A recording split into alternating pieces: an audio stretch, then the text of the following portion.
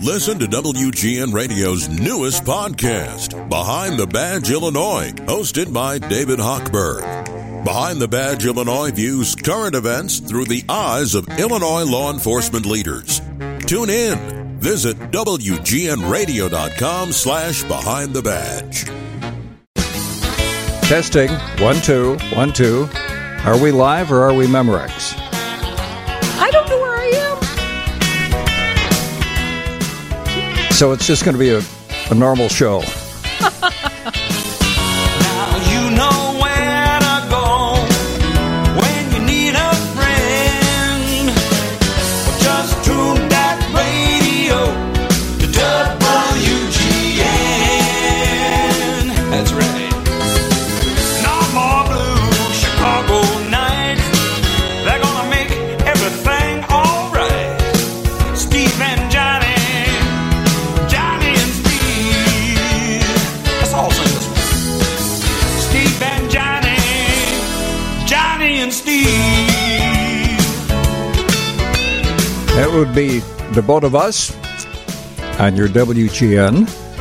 Things are okay now. I got my ears on. I literally was like, "What? Where are my ears?"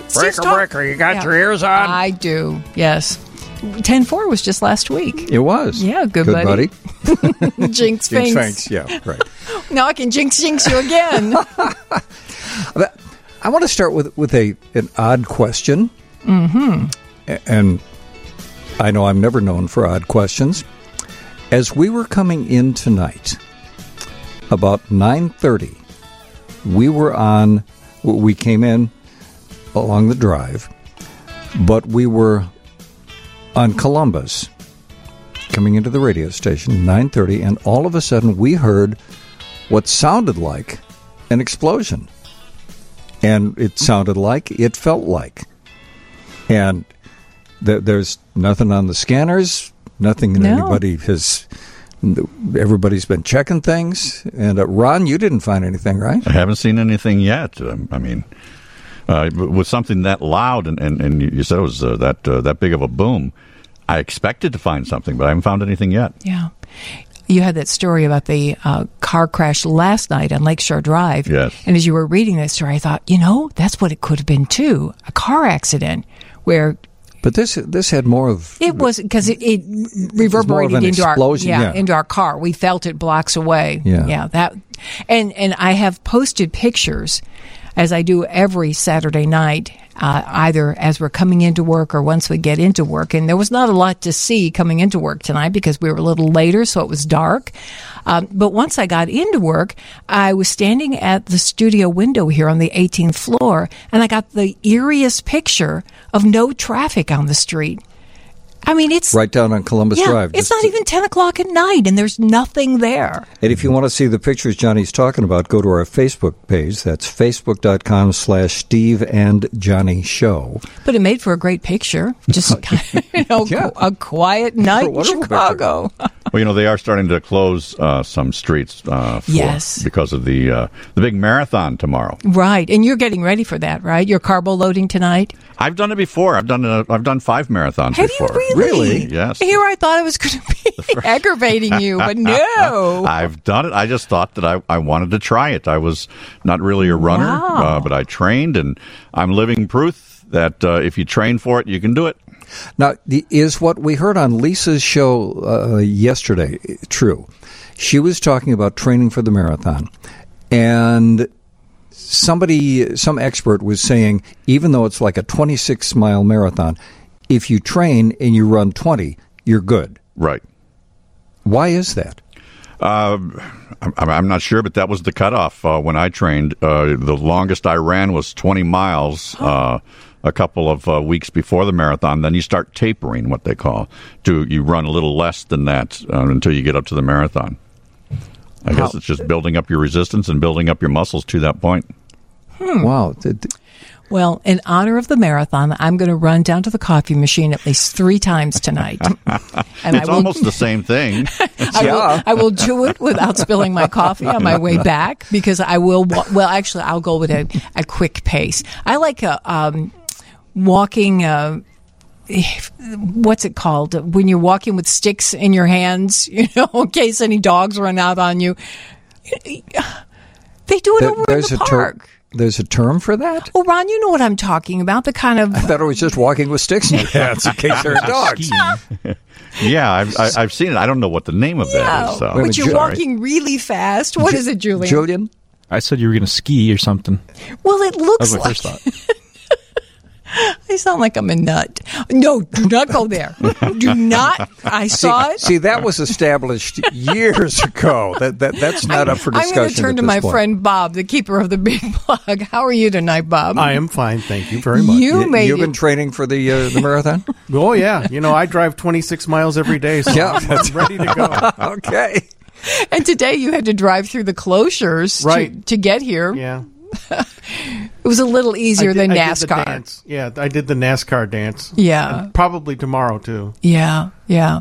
So when you get out of here in the morning, well, they will probably be gathering already. Yeah, because I talked to our friend Mike Marshock.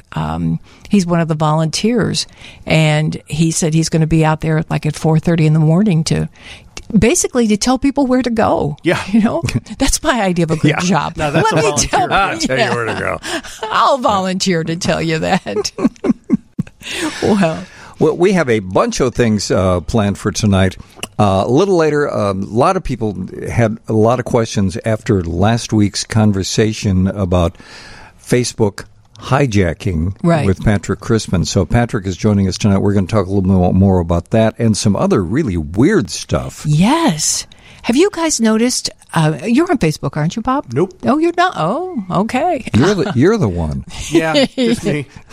Actually, we have a couple friends that like to say, I don't have time for that, which is like they're saying to you, you've got all the time in the world. I'm like, oh, okay. There's this weird, Ron, you may have noticed this weird thing that's happening where you see pictures of injured dogs and people say, I just found this dog. The post will say, I just found this dog on the side of the street and you need to repost this. Well, apparently, I've just learned that's a hoax. Well, most times when I see the word repost. I just figure, hoax, not going there. Nope. But I'm baffled by what do bad guys get from me reposting a picture of an injured dog, which it was proven to me that it's a hoax because one of the pictures that was posted last week from Northwest Indiana was the same exact dog from over in Germany. It was posted, injured on the side of the road. And the guy who's doing this obviously has a lot of dogged determination. Don't laugh, Ron. It was funny.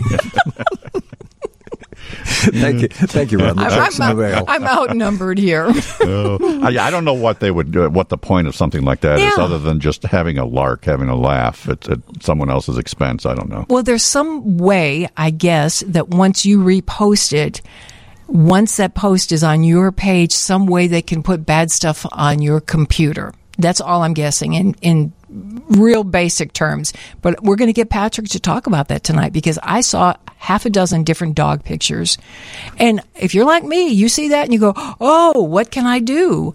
And if it means just reposting it, well, sure, oh, no, you don't want to do that. No. Yeah. You'd be barking up the wrong tree. Oh, now we've got a rim shot. Okay, Ron, before we take a break. You mean a pause? Nicely done. It's contagious. When we come back from our break, I want to find out about this award that you got. Speaking of Facebook. Oh, okay. You were all dressed up and standing there with a couple of lovely ladies talking, and I see that there's an award that I'd never even heard of. It was a very happy time. It was a very nice night. We'll take a quick break. We'll come back and find out about that and a whole lot more here on WGN. Steve King and Johnny Putman at WGN. That's from a movie. Yeah, it's got to be. Julian, what is that? It's like I can see the credits rolling or something. That is the introduction to Edward Scissorhands. Yes. Oh, okay. Oh, very good. Great choice, too. Who's doing that? Danny Elfman. Oh, of course. Mm-hmm. Yeah, it had that Danny Elfman feel. Well, speaking of scary stuff, we might even sneak in a really scary ghost story tonight. Because 'tis October, and we have been known to celebrate the Halloween season. Falloween. It's what I call it in my world. Falloween. Okay, so Ron Braun, I'm looking at your Facebook page, and there you are, grinning from ear to ear, and you're the recipient of the 65th Annual Golden Trumpet Award. Please tell us what that is, because it's not explained in your post. It's It's distributed by the Publicity Club of Chicago. Okay. And as you said, they've been doing this for 65 years, and it's to honor and recognize people doing really good work. In what we did was in the podcast category. We put together a podcast. I worked for quite a while, 10 years, with Rivet 360. It's a production company. And we put together this podcast called The Journey Continues, with Sarah Jane Castro, who was in there in the picture as well, with the National Kidney Foundation of Illinois. And they talk to survivors of transplants, and also with families who have donated kidneys from family members who had been deceased. Right. And so it's life-saving, it's life-changing moments of theirs. So it's a very nice, dramatic, and inspiring story. I was inspired weekly by the stories that they told. So it was nice to be recognized for that. They gave us a silver trumpet. There's a golden trumpet and a silver trumpet, and we got a silver trumpet, which is great recognition for the podcast. Sure. Is the podcast still available for people to access? It is, yes. It's called The Journey Continues. Okay. And where would you go to? Apple or? Any place you hear podcasts. Oh, excellent. And do they use the trumpet for 65 years as the symbol of just getting the word out, as in publicity? Yeah. I believe it is, yes. Yeah.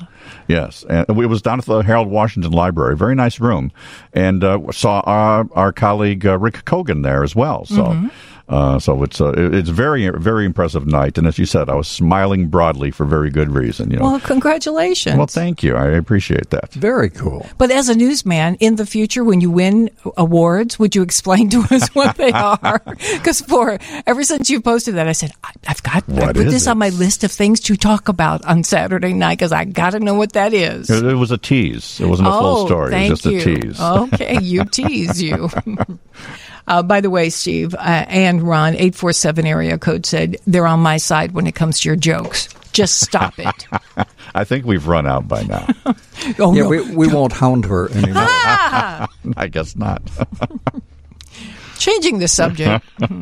Well, speaking of critters, we should mention that coming up after 11 o'clock, we're going to be talking about a story that happened in Chicago that has now become an international story about all of the birds, literally more birds than they've ever tracked, that died and were injured in Chicago at McCormick Place this past week.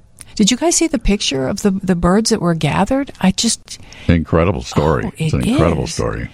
And the organization that we're going to talk to and about after 11 o'clock, those are the folks that got out there and actually got those carcasses together, and then I believe they took them over to the Field Museum where they'll be observed.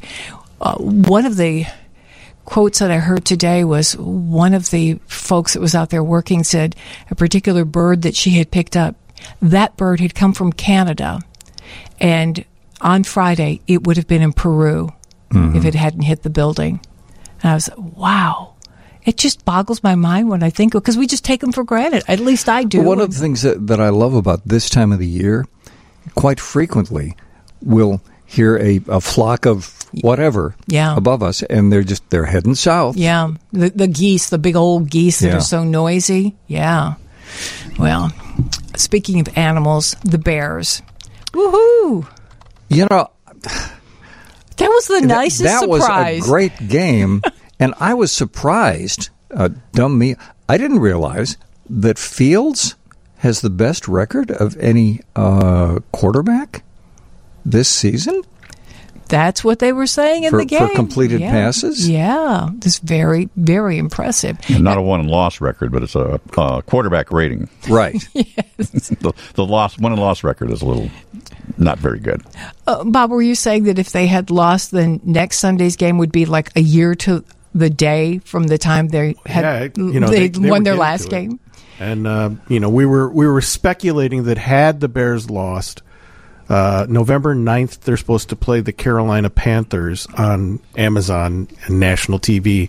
We were thinking that the league was going to say, got to move that game. Really? Because they have a month to move it. So, and so they would think that maybe not enough people would be watching because they're so bad. And yet that was an exciting game on Thursday. That was terrific. Yeah. And did anybody use the headline? You wrote a great headline. The Bears 1-2 punch. Because 1 is Fields and 2 is DJ. And boom, that's what it took. 1-2 punch. I did see that once. Oh, you did? Yeah. Oh, good. I got the word out for him. See? Are you collecting royalties on that? Yeah, I it's a copy. There was Three-Peat was copyrighted, so I copyrighted the 1-2 Isn't that crazy? move. Yeah. I'm not the best manager, though, so we have so much to cover tonight. We hope that you all will stay with us. At some point tonight, we will do our shout-out because we got people listening in Oklahoma and in Florida and in New Jersey and all over Michigan and Wisconsin, and we do appreciate that. And quick reminder that next week's show is going to be really, really, really different. The show, I believe, is going to start around 9:30, but the first roughly 2 hours of the show will be best of because next week is Johnny's class reunion. We'll be in here around 11:30, and live in the studio performing with us will be Tommy Emmanuel. If you've never heard of Tommy Emmanuel, be here. Trust me, you'll want to. Steve King and Johnny Putman at WGN Radio. There was a story that happened this past week that now has made news literally all over the world. It was, I'll just read you the headline from today's Tribune. Bird versus building casualties mount. And almost 1,000 migrating birds.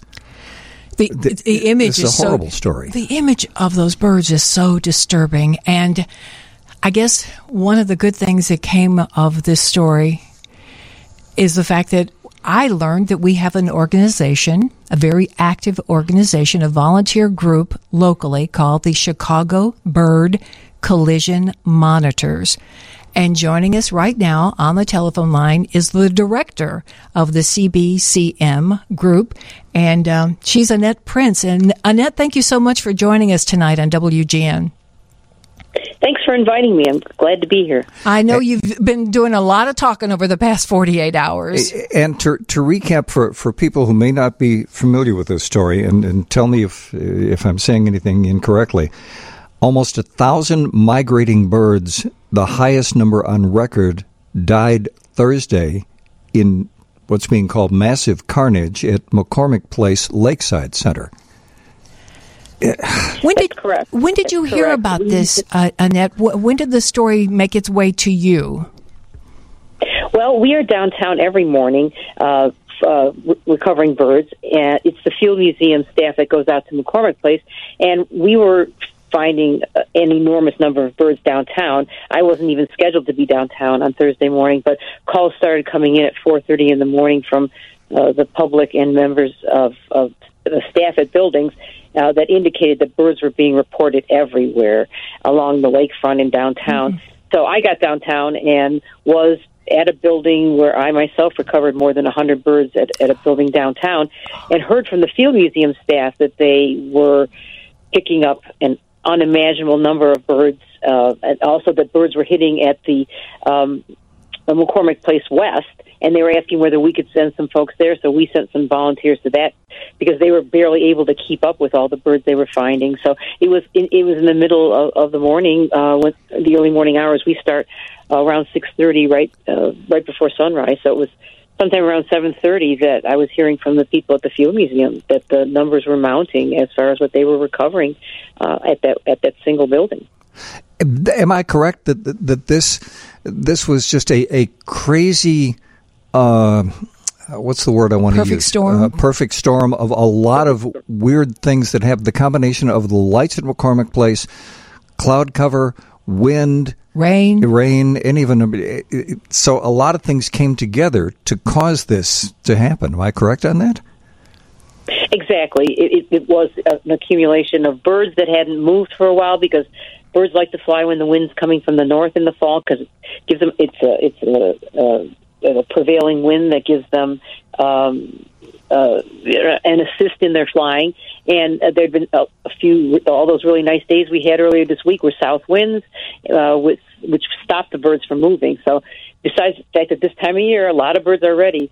We like to say that right now we're getting ready for the Chicago Marathon, but the Migration Marathon is going on right now. And these birds are in large numbers in early October, and they'd all been waiting to go. And that those north and west winds and that front started coming, and they took full advantage of that, and with tragic results when they encountered the buildings and the lights downtown. Were the birds coming from as far north as Canada and made it this far before they met their end? They can travel at most maybe 600 miles, or depending how much they're taking advantage of the wind. So, what's 600 miles north? Probably northern United States, not maybe Canada this way. They kind of go in different stages and come, and we found them all day long.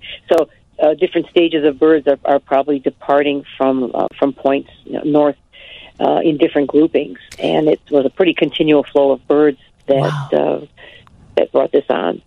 Have you been able to assess the different varieties of birds that ended up dead? I know at the Field Museum, when they documented their birds, they said there was over 33 different kinds of birds. Really? I imagine it was the same, if not maybe some additional ones. Just in the downtown area that we monitor, which is a mile and a half, we picked up 1,000 birds. We picked up about 300 birds that were injured and got them to the Wildlife Center, and probably another 700 or more that were dead. So our numbers within the square mile outside of McCormick Place were at that number. But even for us, we were finding large numbers of birds at single buildings. Usually we find birds dispersed, but there were sometimes when it was just a continual locations. Anything that's close to the lake or close to the Chicago River is a habitat that birds like to come down to for the green space. And if you have a dangerous glass building there, you've essentially put an obstacle in a very desirable location where they want to spend their day refueling and resting. And unfortunately, it pulls them toward either reflections of trees in the glass or transparent spaces they think they're going to fly through. So those are always areas that we can see high concentrations of birds, and why McCormick Place stands as such a critical location. It's the first encounter for birds. They travel along the lakefront, and one of the first things they can be drawn to are the lights at that building. And if it's daylight, they're just coming off the lake to settle for the day after flying all night.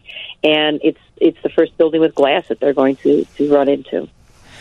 Annette Prince, the director of the Chicago Bird Collision Monitors. Their website is birdmonitors.net, and you should check it out, birdmonitors.net. Annette, one of the things I'm curious about, we've got so many questions, one of the things I'm curious about, were there any reports from lakefront suburbs?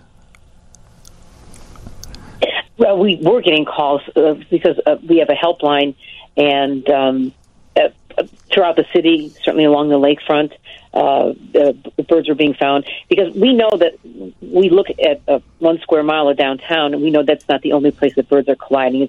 It's what we logistically can cover and feel that there's a concentration of birds. But we know everywhere there's an office park, everywhere there's a high-rise building, everywhere there's an individual family home with windows. It just takes birds in the presence of glass in order to have a collision. It doesn't have to be the tallest building. It can happen that way. They say 1 billion birds a year die in North America, and that if you just say everyone's home kills one bird a year, you can get to 1 billion very quickly when you add in some of these larger, mass collections. We find about 5,000 to 7,000 birds a year in the downtown area. And the most important thing about that is that's only what we can find in the hours that we look.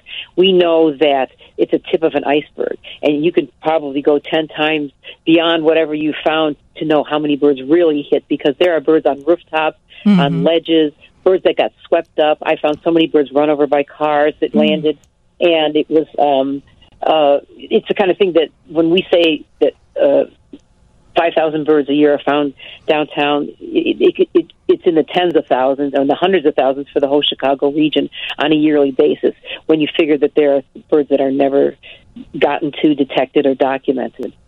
Johnnie and I were... we had people that came to us on Friday, the day after the big event, from building managers that were up on their rooftops, and they brought us garbage bags full of dead birds that they pulled off of their rooftop. Wow. It was one of the bags they gave us was too heavy to lift. You're talking about little birds that weigh a couple ounces.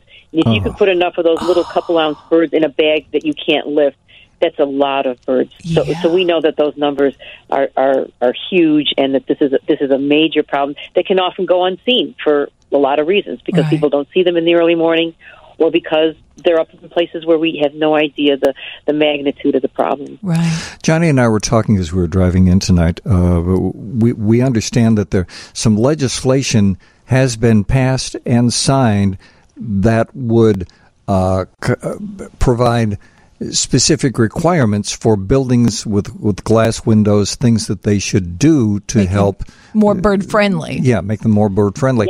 Yeah. As a result of what happened this past week, are any of the buildings going to pay more attention to this? Because as we understand, not a lot of buildings have implemented this. Well, what's been proposed as an initial step in a long process of making the whole world safer for birds is that any new construction be required to meet the highest possible standard of bird safety that we wrote in guidelines along with the city. Those guidelines were approved but haven't been implemented yet. So it is not a requirement yet. It is something that's out there.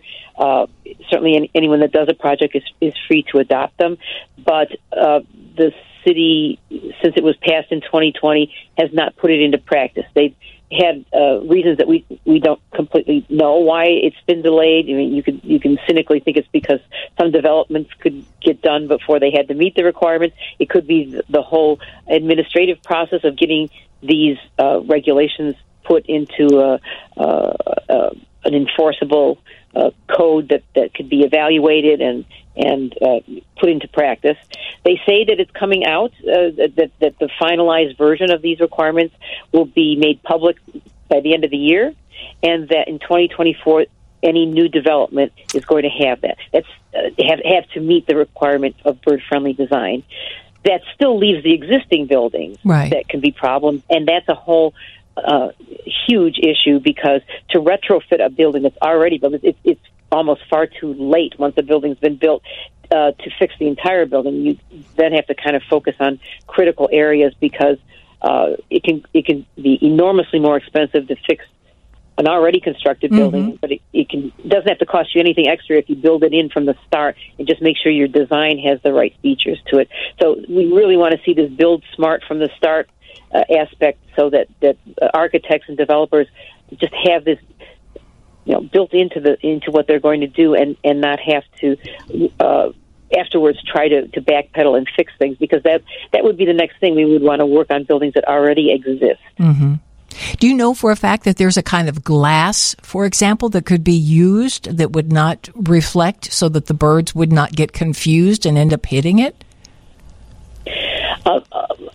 Any kind of glass that has patterning in it may still be reflective, but if you put some kind of patterns, whether it be an etched glass on the outside or something that has an ultraviolet pattern, because birds can, if it reflects ultraviolet, birds can see in that spectrum. We don't notice the ultraviolet pattern, but the birds it would stand out. What we want birds to do is have something that they see that's in their way. When it's perfectly clear glass, it looks like there's nothing standing between them and that tree in that lobby. And if you have a pattern on the glass, they see spacing that's too small for them to fit through, and a location that they cannot, that they would choose to fly around instead of flying towards. So there are glass products, and right now there aren't as many as there could be. Most of them are for major building projects, and homeowners can't easily get this. But what we believe is once these regulations go into effect, people are going to be seeking out and developing new products that have ways to give birds a visual cue. You can also put barriers in front of glass. You can have like a screen. You can have a decorative grill. Oh. You could have streamers. If you, in your own home, if you have a problem window, you could hang cords in front of your window. It's just something that shows birds that there's something in their way, and they should not head towards it. So there are things you can put in front of glass. I just redid my windows, and I put all my screens on the exterior. So if a bird comes toward a window, they bounce. They're going to land or bounce off the screen. And it's good for energy efficiency in my home to have the screens on the outside because they provide a shading effect, and it's cooler in the summer by having the shades on the outside. On our first floor, we've had it almost looks like a hawk. That is it's an image that just kind of hangs in this big in front of the 99-inch wide glass window. We had to have something there because it's trees all around, and they get very confused when they see the reflection of the trees in that window. So this, knock on wood, it seems to be working so far. Annette, I'd like you to address something. A couple of listeners have said that they've heard talk about this horrible story over at McCormick Place, Lakeside. And apparently someone was on the radio earlier this week and said that more birds are killed by cats than birds that hit buildings. Is that true? They say that the estimates can be... The habitat destruction is the number one cause of declining migrating birds. Cats are coming second, and it's currently ranked that window collisions are coming third. Really? So the cats are certainly out there for these vulnerable wild birds. It's a predator that they're not used to having to avoid, and they're kind of an introduced species because cats didn't live in the wild until we kind of let them loose in North America, and they are a higher cause of mortality, but certainly they're both as important because all these birds' populations are declining, and they can ill afford more losses. And because the thing about glass is that in nature, a lot of birds die during migration. It's an incredible exertion of energy and survival and being able to withstand the elements and starvation and predators, but nature chooses the weak, and the strong ones survive, and that's something that the birds can be resilient with that sort of natural selection. Glass and some of the man-made causes of bird death are unnatural, and they often kill the best bird. The best flyer is the one that's going to fly into the window sometimes. The strongest bird that made it all the way here from Canada and hit a window. Maybe some of his companions died along the way. So it's taking out not only members of the species, but some of the best members of the species, and that is going to cause a severe problem in the strength of the viability of these birds because they're losing very important members and successful for the continuation of some of these species. So that's the unfortunate part. Is that glass is non-discriminatory. There isn't anything that it's not going to be harmful for. Well, as I said at the outset, the upside of this horrible story was we've learned that the Chicago Bird Collision Monitors group of volunteers exist, and thank you for doing what you do. And you're very active on Facebook, too, and we want our listeners to go to birdmonitors.net. And I want to ask you if you can join us again in the future, because there's so much more we need to talk about, Annette, and you are really good at educating people, and we thank you for that. I love talking about it, and I always tell people that it feels like a privilege to find a way to help these birds that are doing this incredible spectacle of nature, of migrating, and to have a part in that. And right here in our own backyard, being able to do something, turning lights out as much as possible, and finding safer building designs is going to give these birds safer passage. And we believe they deserve a better fate than to die on their way between their migration. Absolutely. Thank you, Annette. Nice talking to you. Take care. Thanks for inviting me. You have a good evening. You too. Bye. You too, Annette. Thank you very much. And again, check out the website. It's they're doing such good work. It's birdmonitors.net. More coming up on WGN. Okay, we will. Steve King and Johnny Putman, and it's time for some shout-outs. It is time to say, hey, you, thanks for tuning in. So many of you are listening to us, as they say, the old-fashioned way on their radios. But thankfully, we have the app, and you can listen to us anywhere in the world, anytime, day or night. And let us start with Norb Rosansky, who's listening to us from Aurora, and Roseanne Murphy's tuned in, and Judy Hannon is listening on her Bose radio. Richard Vanna is in Michigan City, and Lloyd Moncrief is in Aurora. Stan Kriftka is tuned in from Pleasant Prairie, Wisconsin. I've always loved the name of that town. Yeah. Pleasant Prairie should be like in a soap opera. Our buddy Chuck Snitchler, you think he lives in Hobart? Actually, he lives in Boobart, because he's all decked out for Halloween. It's Boobart, Indiana. Which reminds me, we may have a scary story for you a little later tonight. Yes, and our stories are so scary that we wait until the bewitching hour so that the kids are in bed, because we don't want to be responsible for messing up their minds any more than they already are. Judy B. is drinking Diet Coke to stay awake tonight. She's in Oak Lawn, and Patty Ford is tuned in, and Susie Schemmel is in Glen Ellen, and Joan Kubzak is in Greendale, Wisconsin. Our buddy Bobby Danos, who had a birthday yesterday. Happy birthday, Bobby. Yes, happy belated birthday. Sandy McComas is in Michigan City, Indiana. A lot of folks in Michigan City tonight. Sharon Malone is in K-Town. That would be Kenosha, Wisconsin. Jim Smith has got it locked and loaded for the show tonight. Helen Bodvin is tuned in from Kenosha, K-Town. John Couture, Warren, Michigan. Robin Aiken, Port Charlotte, Florida. Gene Jacobson is up in Milwaukee, I believe. Dr. Ivan Cryptosis, Jefferson, Wisconsin. We got to find out what his Dr. Cryptosis, what he's up to in October. Joe Smith is in Nashville. Thanks for tuning in, Joe. Christine Bjorn. Anthony Urias, our buddy we talked to on the radio last week. He's tuned in tonight. Tracy Douglas in Savannah, Georgia. Chris Curran is in Waukesha. Donna Marie is tuned in, listening the old-fashioned way. Charlene Carlson. Bob Baker is in Dairyland. Don is in Kalamazoo. Our top fan, Patrice Chintara. Thank you, Patrice, for listening in. James Gajewski's in Aurora. Let's see, Deb Scott and her 105-year-old mama are listening in the Elgin area. Yeah. Carrie Johnson's in Palm Coast, Florida. JP's in Peoria. Gina's in Colorado. Lynn Kinzer's in San Antonio, Florida. Mike and Lois are in the Quad Cities. 605 area code checks in, and they're in Pierre, South Dakota. And Gina is in Colorado.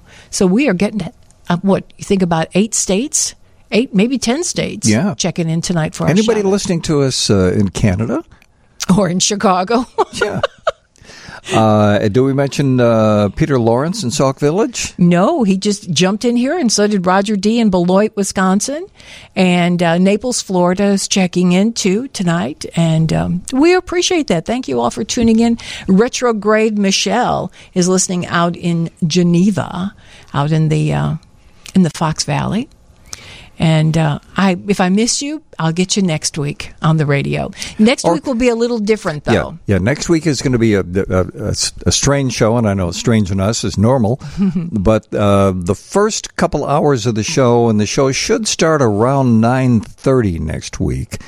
The first couple hours will be a best of, because next week is Johnny's class reunion. Thank you for not including the year. And it's a biggie.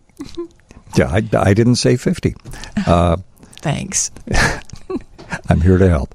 And after the class reunion, we're going to wander in here about 11 or 11:30. And the reason that we're wandering in here is because next week, buckle up, Tommy Emmanuel, who is going to be playing at the Park West early in the evening. After he finishes up at the Park West, he's going to bring his guitar and his own bad self up to the 18th floor and hang out with us and pick a little bit. And anytime we get the chance to hang out with Tommy and have him pick, that's a good thing. And if you don't know who Tommy Emmanuel is, just be here. Absolutely. Now, if you're in Wisconsin, he's going to be at the Pabst Theater on Sunday up in Milwaukee. The Pabst Theater is a wonderful theater. The Pabst Theater was the last place we actually saw Les Paul. We were on stage with Les at his final concert in the Midwest at the Pabst Theater. It's a beautiful theater. It's a gorgeous, great acoustics. Great. It's a historic theater that has been restored. It's a wonderful theater. Doesn't it have a hotel next door that's haunted? I think it does. Yes. Someone from that area, let me know if I've got that right in the name of the hotel. Not as though they need any more publicity. Because I'm positive it is. It's haunted. Yeah. Anyhow, so Tommy's going to be there. He's going to be at the Park West next Saturday. Then he's going to come over and hang out with us. This is his Midwest tour before he heads off for Norway. And I think in November he's going to be traveling all over Europe because he's Indianapolis, Cleveland, I think Michigan, Chicago, Wisconsin, back to Nashville, and then over to Norway. And next week will be our last show here for a while because we're going to take you on the road for about a month from the middle of October through the middle of November. We're going to be down in the panhandle of Florida, and as we did the last time we were down there, we're going to be broadcasting, we'll still be live, and we'll be broadcasting from the facilities of the radio station that we consult on there, WKGC in Panama City. And we're going to have some fun. While we're down there, our friends Jack and Gin, who we first introduced to you to the last time that we were down there, they have a new album out. They just released a new video today. In fact, if you want to go to Facebook and look up Jack and Gin, you can get a look at their new video. And Gin is Gin, as in Jack Daniels and Gin. Yeah. So they're a great couple, too. So much fun. But we got a lot of things planned for our time in Florida. And, yes, now that we're into hockey season, there are going to be those nights when we get on a little bit later. But, we've been doing this 9 months. Today is our anniversary of Steve and Johnnie 2.0. Because we started doing Steve and Johnnie 2.0 on January 7th. Right. And there were a whole lot of Saturday nights that we were preempted. And this season, the Hawks have decided to play earlier games because they want people to come out with their families, like at 1 o'clock in the afternoon or 6 o'clock in the evening. So we're really not affected as much as we were earlier this year. So we just hope that you'll be here after the hockey games. It's going to be a great season, too. And we hope that you'll be here after this break. Steve King and Johnny Putman at WGN Radio.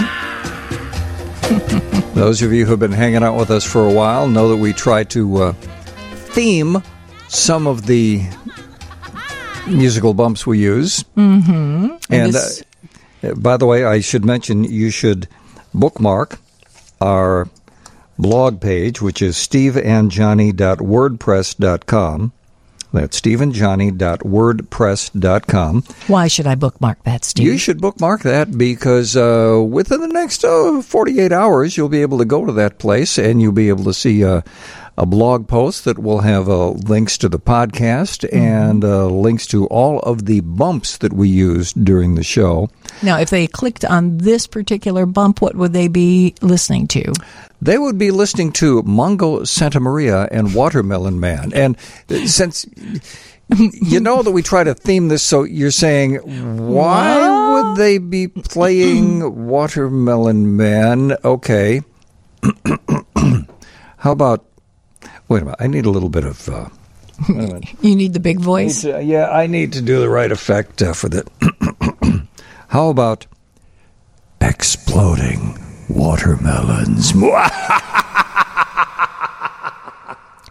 Yes, not once, but twice in this past week, I've had friends post the details of the watermelon that was sitting on their kitchen counter that literally exploded. I don't think you'd be laughing if you happened to walk into your kitchen and there was this sticky liquid on the floor. My girlfriend said, at first I thought, well, our dog is so good about waiting to go out. And then I realized, ooh, no, this is a lot of liquid. I guess her refrigerator, her cabinets, the floor was all covered with sticky watermelon juice where it had literally just boom on the counter. Now, this wasn't a watermelon that somebody had hacked into or anything. It was just your garden variety watermelon, brought it home from the store. Not a sliced watermelon, but a full whole watermelon. Big honking watermelon. Sitting there on the counter, just minding its own business. As opposed to the watermelons who are very nosy. I think the 40 years is finally starting to show. Oh, golly. So her description. So watermelon's just sitting there doing nothing, and all of a sudden... Julian, have you heard of this, the exploding watermelons? No, is that what it sounds like? That's exactly what I have to imagine it does. Because a watermelon, it can weigh, a couple of pounds. That's a lot of juice. That's a lot of that goes. And I was trying to find her actual post from Wednesday of last week where she described how literally it took her the whole morning to clean her kitchen because just when she thought she was done, she looked over and there was ooey gooey stuff on the refrigerator where it had blown across the kitchen and hit the refrigerator. I mean, this is really terrifying. What if you're in the room when it explodes? Ew. And what happens when you go to the hospital? And does your insurance cover exploding watermelons? What if you're carrying it and it blows up on you? I'm sorry, I shouldn't laugh because I know it's awful, but apparently it's a thing. And I couldn't believe that until I looked it up.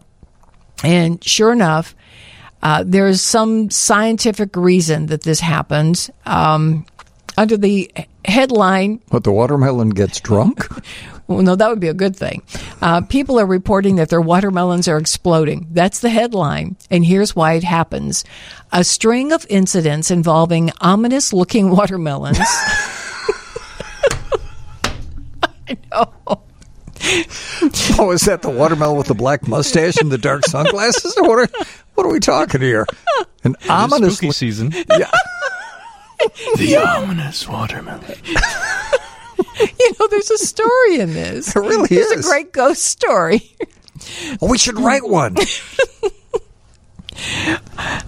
So again, this is a legit news story. Watermelons can offer a nice explosion of flavor. Nice? In your mouth.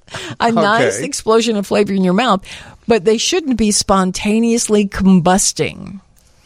Oddly enough, that's exactly what some people have reported. And here we are out of, you would think, watermelon season, but I was actually at the grocery store on Friday, and after I heard her story, I noticed that there were people that had watermelons in their cart. And I don't know that it was a great price or anything, but I wanted to walk up to them and say, is there a label on that watermelon that it could explode when you have it in your house or your car? So what happens, as they say, it's a scientific phenomenon. I'm trying to get to the good stuff. Before it explodes. Apparently, people have reported that before it explodes, you hear a rumbling in your watermelon. You hear you know what? First thing I hear my watermelon. So should you feed it some Gas X? Well, first time I hear it making some noise, I go to the back door and I throw it off the porch, right? You agree? Yeah. It could have something to do with the fact that they left theirs out at room temperature as opposed to putting it in the refrigerator, and then it ferments and it starts foaming inside. So it's never happened to when they're refrigerated? No, I've not read any reports of it happening inside of a refrigerator. So I guess the lesson to learn there is don't leave it sitting out on the counter unless you want to have a... Now, if we have any watermelon experts that want to check in, text us 312-981-7200 with any watermelon. Max that we interviewed last week on the show, he's a watermelon guy. We should find out. We need to get Max. Yeah, and say, why is this happening, Max, and what can we do about it? We'll work on that. we're going to talk about some important stuff and get our mind off it, okay? We're talking about important stuff? Well, yeah, kind of important, because this is our segment where we do talk about computers and technology and tech news. And a couple times a month, we are lucky enough to have Dr. Patrick Crispin join us on the radio. He's the Director of Educational Technology, Keck School of Medicine of USC, and he's been with us for decades. We've watched him grow up on the radio, and he's with us tonight. How are you doing, Patrick? Woohoo! I am frustrated, by the way. Why? Absolutely frustrated. 4 days ago, FEMA, in conjunction with the Federal Communications Commission, did this nationwide test of the emergency alert system. Yeah.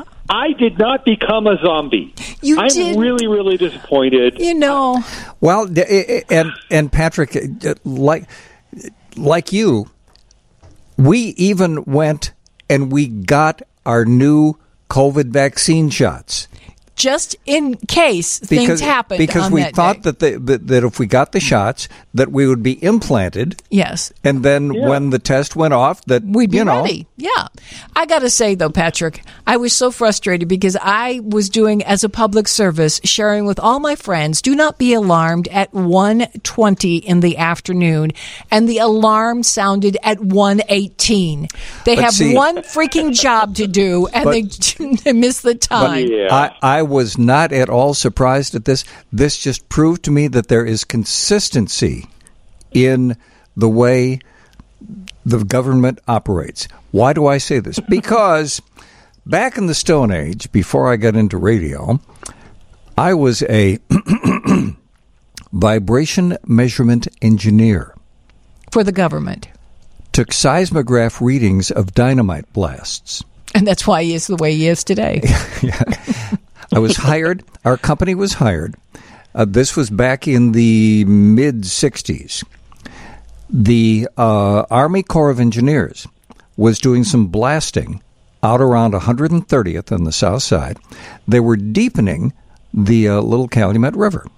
Now, right on either side, you have a number of structures. One of them was, it was either Republic Steel or Wisconsin Steel.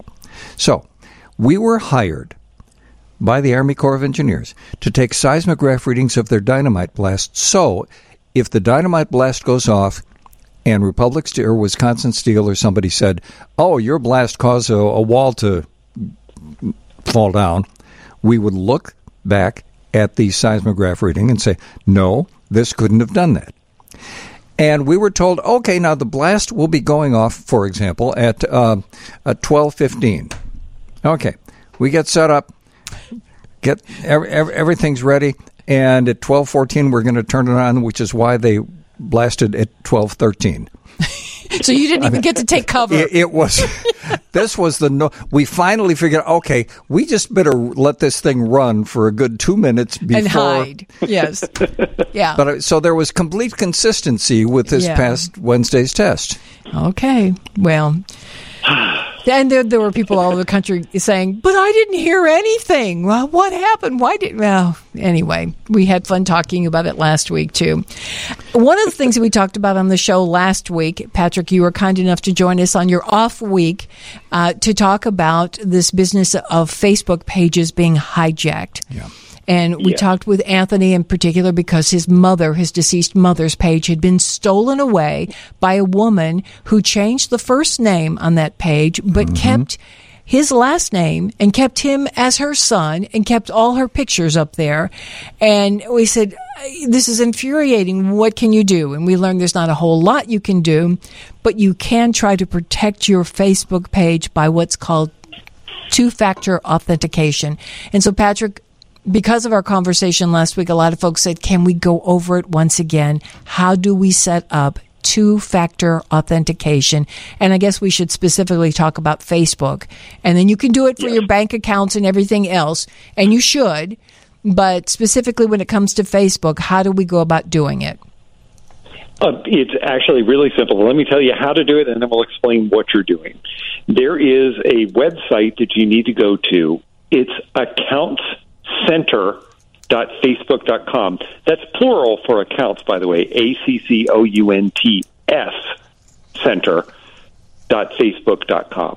So when you go there, You go to accountcenter.facebook.com. On the left-hand side, you're going to see a bunch of different links, and one of them is password and security.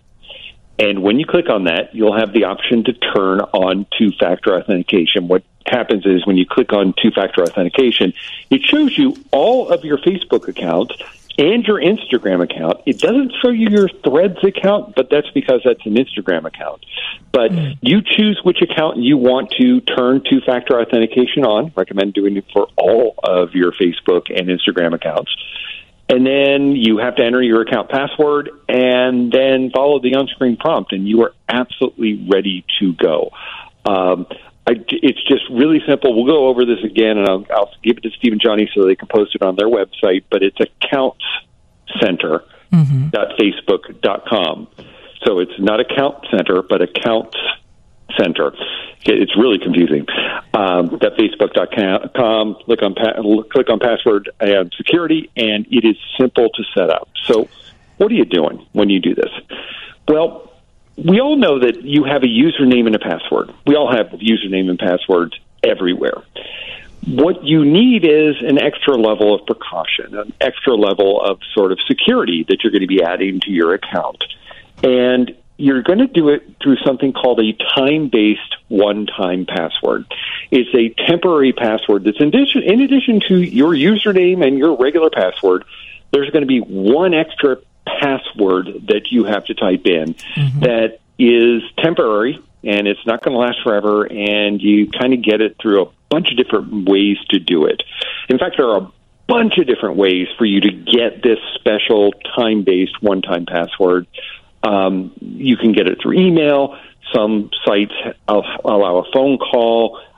If you have a really advanced site, you can use something called Universal Two-Factor or something like the YubiKey. Apple actually has proprietary ways of doing it in iCloud, but the two most popular ways for you to get this time-based one-time password are SMS, text messaging, or an authenticator app. Text messaging, horrible idea. In fact, you're used to getting these text messages saying, okay, here's this temporary password that I just said you enter it in so that you've got your username and password. Now you have to type in this code.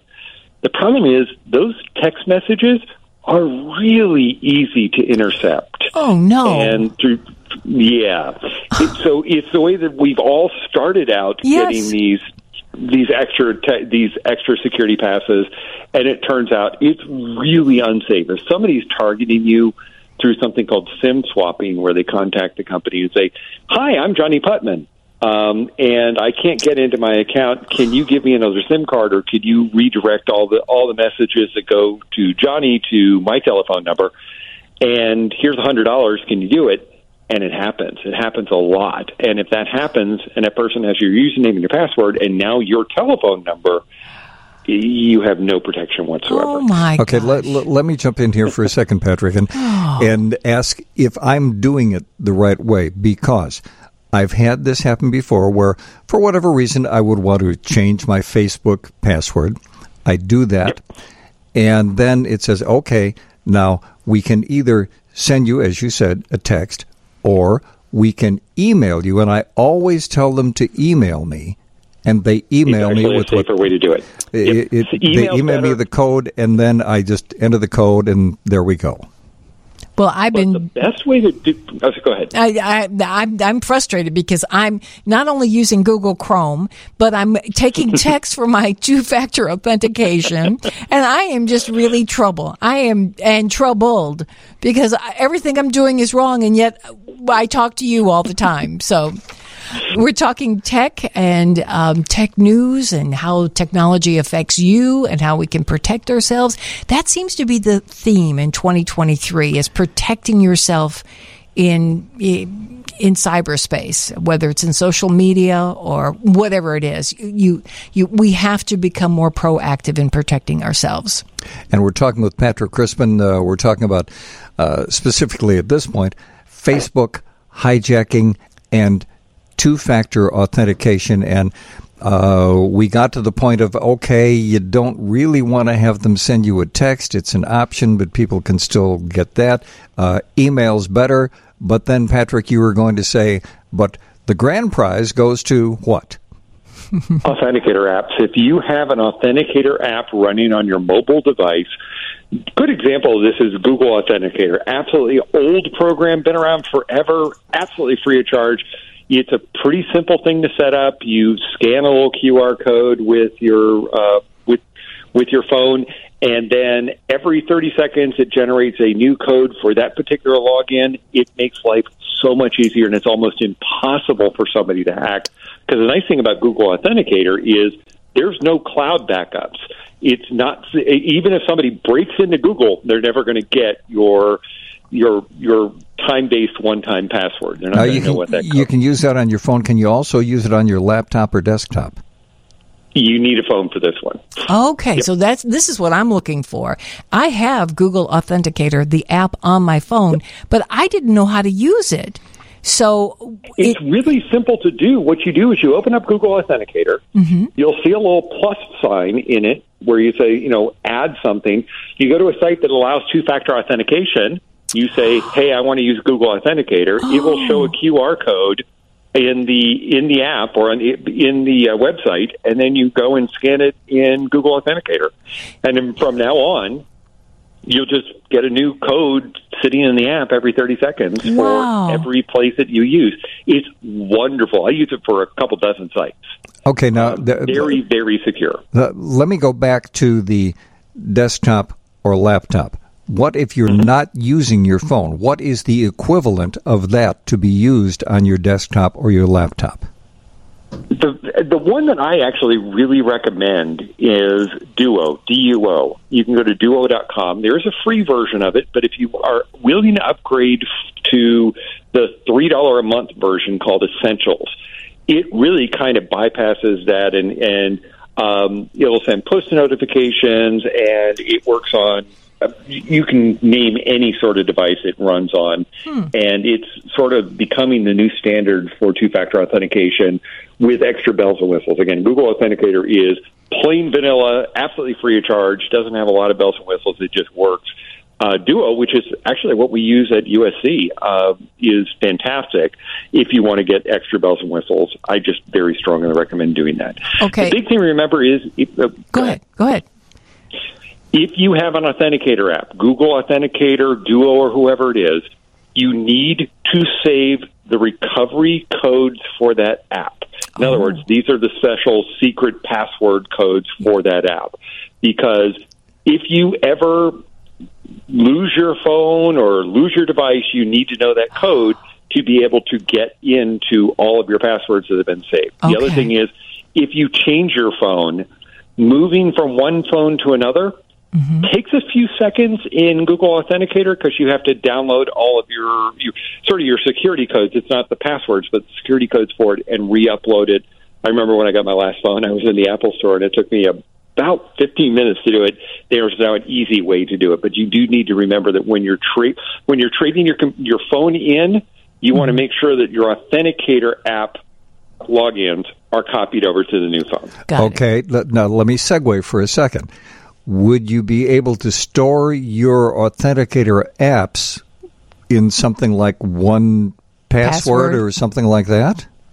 Yeah, absolutely. Yeah, so it's basically just a series of text codes that you need to know, and you can save it into one password or any password manager.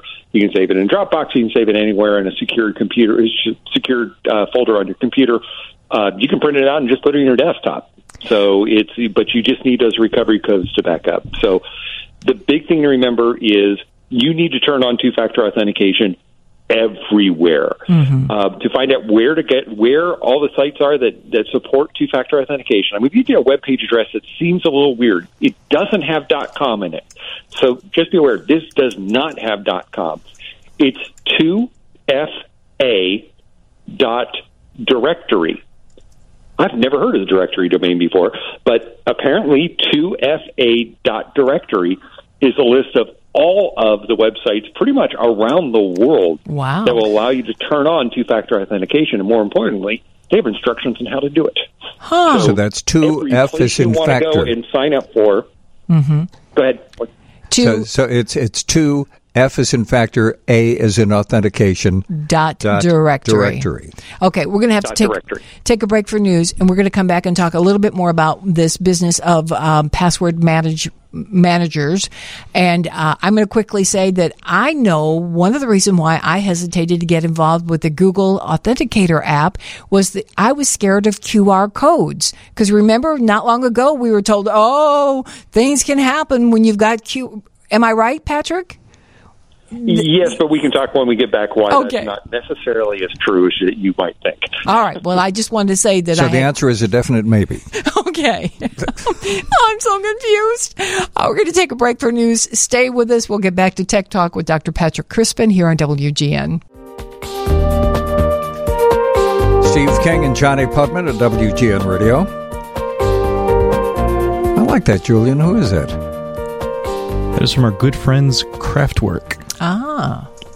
And the song is called? Computer Love. Okay. Clever title. Just that when we think that we have uncovered all of the computer songs, Julian comes up with another goodie for us. We are talking about technology. This is the segment of the show that we do a couple times a month with Dr. Patrick Crispin, and we're trying to cover a lot of ground tonight because there's a bunch of stuff that's going on, and we're kind of repeating some of the things that came up last week because people said, I wasn't prepared for all that important stuff to be lobbed at me. So I just posted the instructions that Patrick just gave us on how to set up two-factor authentication on your Facebook page. So on our Steve and Johnnie Show Facebook page, you will see I've posted the step-by-step instructions that Patrick just sent me. Now, when we last talked with Patrick, we touched on the business of password managers, and that's something we talked about last week. And a bunch of people said, this just sounds so scary, and I don't know if I can do this. And so Patrick's going to take a few minutes here and repeat for us, what is a password manager, Patrick, and which one do you recommend that we use? I'm using 1Password. There's also Bitwarden and a couple other ones out there. I do not, not recommend LastPass. They had a massive security breach recently, and they didn't handle it very well. And so a lot of people have left them. I used to be a LastPass user. I'm now a 1Password user. What a password manager is, it's a special program that runs within your web browser. So it's a browser add-on. And anytime you try to go log into a web page, you know how your browser says, hey, do you want me to remember this username and password? It usually stores it either into the browser or stores it on your computer. Mm-hmm. What it does is it actually stores your username and password encrypted from end to end on the cloud. And what it does is it's absolutely perfectly safe. And what's great about that is if somebody steals your physical computer, walks out the door with it, your accounts and passwords are still going to be safe and locked up online because no one's going to be able to open it on your computer because they don't have the special password or your thumbprint or whatever to open it. Mm-hmm. And you, when you get your new computer, can just go and say, okay, I'm going to continue using these accounts. It sounds really complicated at first, but it really isn't. As you log into more and more web pages, it will remember all the pages you log into. Mm-hmm. And after a while, as you're setting up new accounts and you go to a new website and you create a username and password, your password manager will actually remember that. And if you want to, you can have your password manager create the password for you. Just a random set of characters that you don't know. And that's actually probably the safest way for you to protect your passwords is for you to not know any password. So the only password you know, the only password you would need to remember is the one that you would use to get into 1Password with. It is your master password for 1Password, and I recommend in that case don't use a password, use a passphrase or a pass sentence. Mm-hmm. Something that means something to you, but that you couldn't get from putting in a directory or putting in a telephone book or putting in passwords from a whole bunch of cracked websites. Right. So you might want to say, the cab overheated in Las Vegas, which to us that makes sense. Yes, because it happened. That happened, and it was hot. but it's something that, no one would ever guess. Perfect sentences are absolutely perfect. The more words are better. And just have a master password that you can easily remember.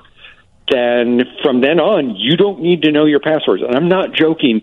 Most of the websites that I log into, I have no idea what my passwords are because I let my password manager set it for me.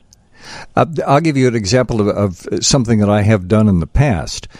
I will take a particular guitar. I will start out with the year of that guitar. Then I will use the model of the guitar, which chances are is a particular series of numbers, and then add just a couple other things along with exclamation points and question marks. And it's the kind of thing that nobody else would remember, but it's real easy for me. Yeah. Now, Patrick, I went to one, and it's the number one, not O-N-E, the number one password.com. I went there. It cost you a little bit as an individual or as a family, correct? Yes, that's correct.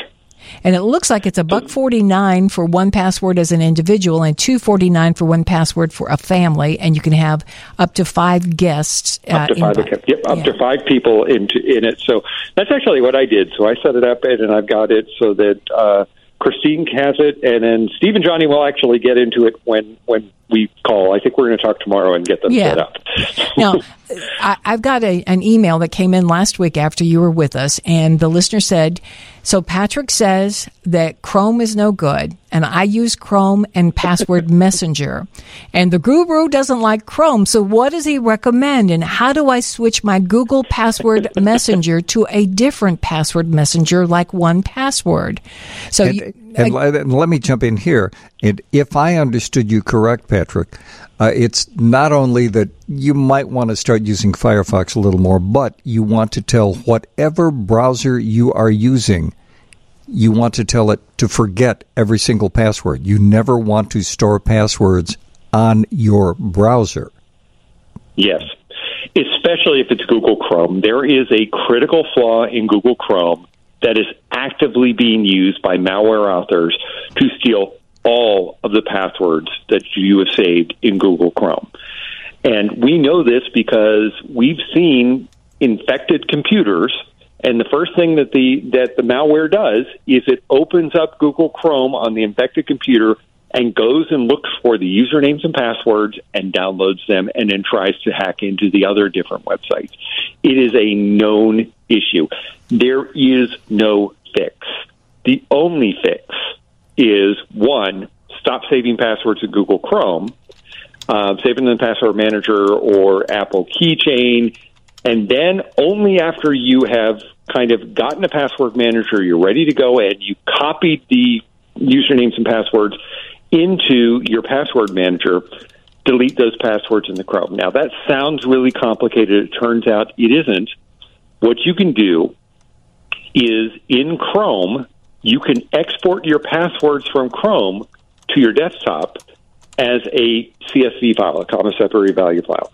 By the way, if you know anything about security, the fact that someone can get into Chrome and export your username and passwords as a text file, that's scary as hell. That's ridiculous.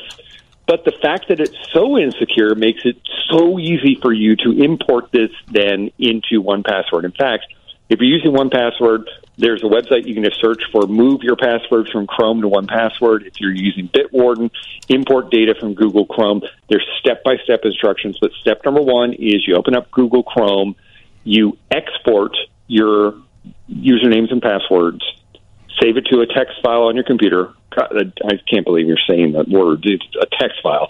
And then import that into your new Password Manager. And you just do it all in one fell swoop. Once you do that, then you can go and delete them. I'll send Johnnie the instructions on how to do that. But it's really strongly recommend that if you've saved your passwords in Chrome, you got to stop it. And if you then import them into 1Password, I'm assuming, but never assume, but I am assuming that 1Password then changes those passwords to whatever it chooses to do, and all you need is your master password to get into 1Password. It doesn't change the password. You have to go into 1Password or Bitwarden and change it. So all it's going to do is it's going to be a lift and dump. So it's going to take it from from Google Chrome, put it into your password manager. If you need to change your passwords, you have to do that within 1Password. And there's actually buttons within 1Password which will connect you to the remote website and change your password. Okay, let me hold you on this point for a second, because if the bad guys have already obtained your passwords through Google Chrome, then even if you are putting those passwords into 1Password, you should change them.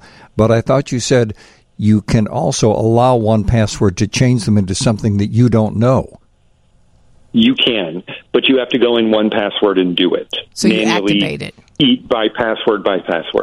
And the thing is, we don't know if the bad people have your passwords yet. We don't know if there's malware on your computer that has given your Chrome passwords to somebody else. So don't assume that they have your passwords yet. Assume that if they get into your computer, they're going to get your Chrome passwords. Mm-hmm. So it's better for you to just get out of that world right now and get ready. I do think down the road, and it's a really good piece of hygiene, no matter where you've transferred your username and passwords from, be it from Chrome or if you're an old LastPass user, eventually you need to spend 10 minutes a day for a couple weeks and just pick a couple username and passwords and change the passwords and really then go to the machine-generated, completely random character password that no human would ever know and be able to guess, and it's a much safer way. Okay, excellent advice. We've got some more ground to cover with Patrick Crispin right after this on WGN. I recommend computers, they can make you groove like I bet you never knew. Did you? Steve King and Johnny Putman on WGN Radio. What the heck is this, Julian? I love it. It's trippy, right? Yeah. This is Computer Talk by Austin Yo. Austin Yo? Austenyo. Computer. Wow. I like that. Yeah, that was groovy. Groovy is the operative word, too. Far out. Radical, man. We're talking technology, and there's so much ground to cover. Dr. Patrick Crispin is with us, and Patrick, you'll love this text from 630. Sue in Naperville says, hi, him and her for years. Patrick has done two things whenever I hear him. He's amazed me with all that he knows and scared the crap out of me. So thanks so much, all three of you. I edited that, Sue. Thank you. All right. Let's see. Many things to get to. Yes. In fact, I want to get to 646. Says, once I get Facebook two-factor authenticator, will I have to enter the password every time I sign into Facebook? That's a darn good question. No. It's a great question. No, what will happen is it'll save a persistent cookie on your computer, and then I forget how often Facebook does it. It's like every 6 months or something like that. It might ask you for your username and password, and then when you try to log in, it will then say, "Okay, give me your authenticator code as well." But no, it's a persistent login, so you don't have to do it every time. Okay, good question. Thank you very much for texting in with that at 646. We did want to spend a few minutes and talk about this thing that this change that happened. Yeah.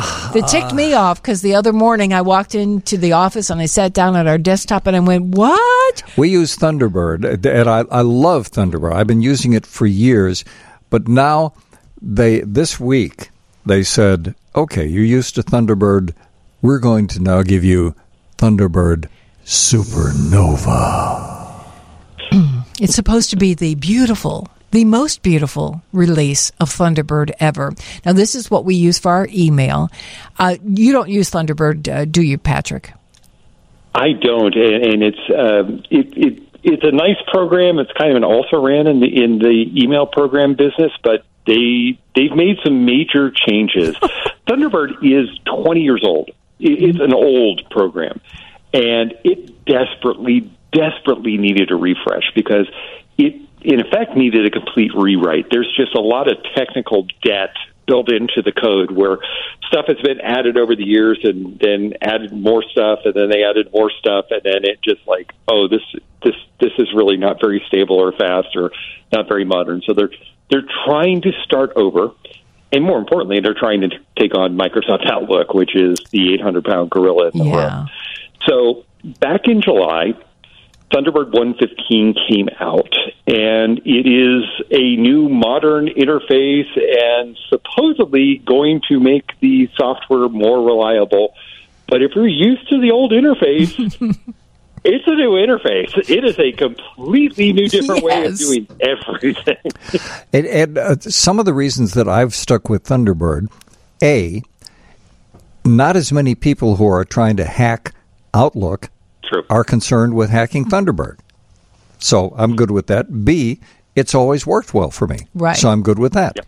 Now, I also learned that as they made these big changes, they did say, for you veterans, we offer you the legacy look of Thunderbird. So it can still, because that's what freaked me out when I looked at I went, oh, this mail doesn't look right. And then I see Supernova. Yay, we're new, we're improved. And then I said, oh, okay. And I'm fine with the new stuff.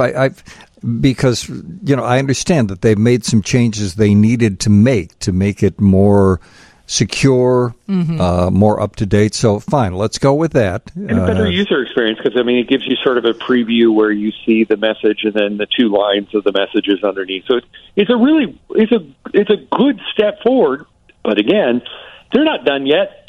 Yeah. And if you're used to the old system, yeah. So what email program do you use? I use, for work email, I use Microsoft Outlook, which is pretty much the standard for business. And then on my mobile devices, it's Apple Mail. And I use Apple Mail connected to my work email. So I do have Outlook running on my iOS device, but I tend to just use Apple Mail for all of my accounts, including my Gmail accounts. They just all come to my Apple Mail account because it's there on my iPhone. So basically, if you're a Thunderbird user, you can go with the legacy look of things, but it might not be the worst thing in the world to kind of get a feel for what this is. Yeah. Speaking of new things, thanks to Patrick, I am now on Blue Sky. And Steve was excited about that. And I went, really? One more thing to be concerned with? Blue Sky is what, Patrick? Blue Sky is yet another social media on Twitter, because that's exactly what we just do not have enough social media. And it's still invite only right now. There is a wait list, and wait list is ridiculously long.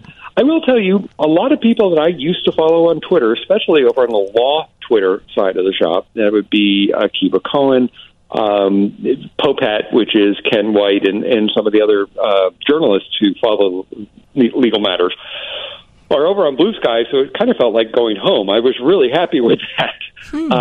But again, if you think about it, we now have Twitter, now X, Threads, Post, LinkedIn for a lot of people, Pebble, Instagram, Blue Sky, Facebook. It's like, oh, good Lord. And I am on all of those. And when Steve puts together a post for the show, he posted on all of those sites. And I'm like, while you're at it, why didn't you just post it on my page too? Keep me from doing it. But for the moment, and I've only been on Blue Sky thanks to Patrick for a couple of days, I'm liking what I'm seeing so far. I like the look of it. I'm finding some interesting people there. And so once you get on, you can invite other people? Is that how it works? No, you have to be given an invitation code to then send to someone else. Oh. But after a couple of days, every couple of days, if you go into your settings, you will then see that you can invite a friend. And I think every week or two for when you start off, you get like one code. So I got one code just the other day, and I invited Steve. So how Johnny, nice. you're next, I promise. Oh, no, but really, don't do me any favors. Share it with somebody who deserves it. I don't. Okay. All right, Patrick, before we run out of time, one of the other things I'm curious about, and Patrick, can we keep you for a minute or two after the news? Of course. Okay, because there's a lot of things we want to get to. One of the things I'm curious about is why the heck is Alexa saying that the last election wasn't the right election? That it was stolen. Alexa apparently for a while was actually saying that the 2020 election was stolen. What the heck is that all about? Yeah. Okay, let's use that as the tease. Oh, boy, that's a good one. Alexa and election coverage. Yes. So that and more coming up. And you can get to us, 312-981-7200. We're getting into the final moments, and we got a lot of ground to cover. We do. You know, we got like 50 pounds of programming that we're going to squeeze into this tiny little bag. More coming up on WGN. Steve King and Johnny Putman at WGN Radio. After all these years, this still knocks me out. One man, one guitar. Tommy Emmanuel. And Tommy's going to be live in the studio with us next week. Yep. Again, a reminder, the first part of our show is going to be kind of a best-of thing, assuming we have any best-ofs. That'll be from about 9:30 until roughly 11 or 11:30, because Johnny has a reunion to attend next week. Then we're going to jump in here live about 11 or 11:30, and after Tommy Emmanuel finishes up his performance at the Park West, he's going to bring his guitar and his fingers and hang out with us in the studio. And his energy. Yeah. Oh, my gosh.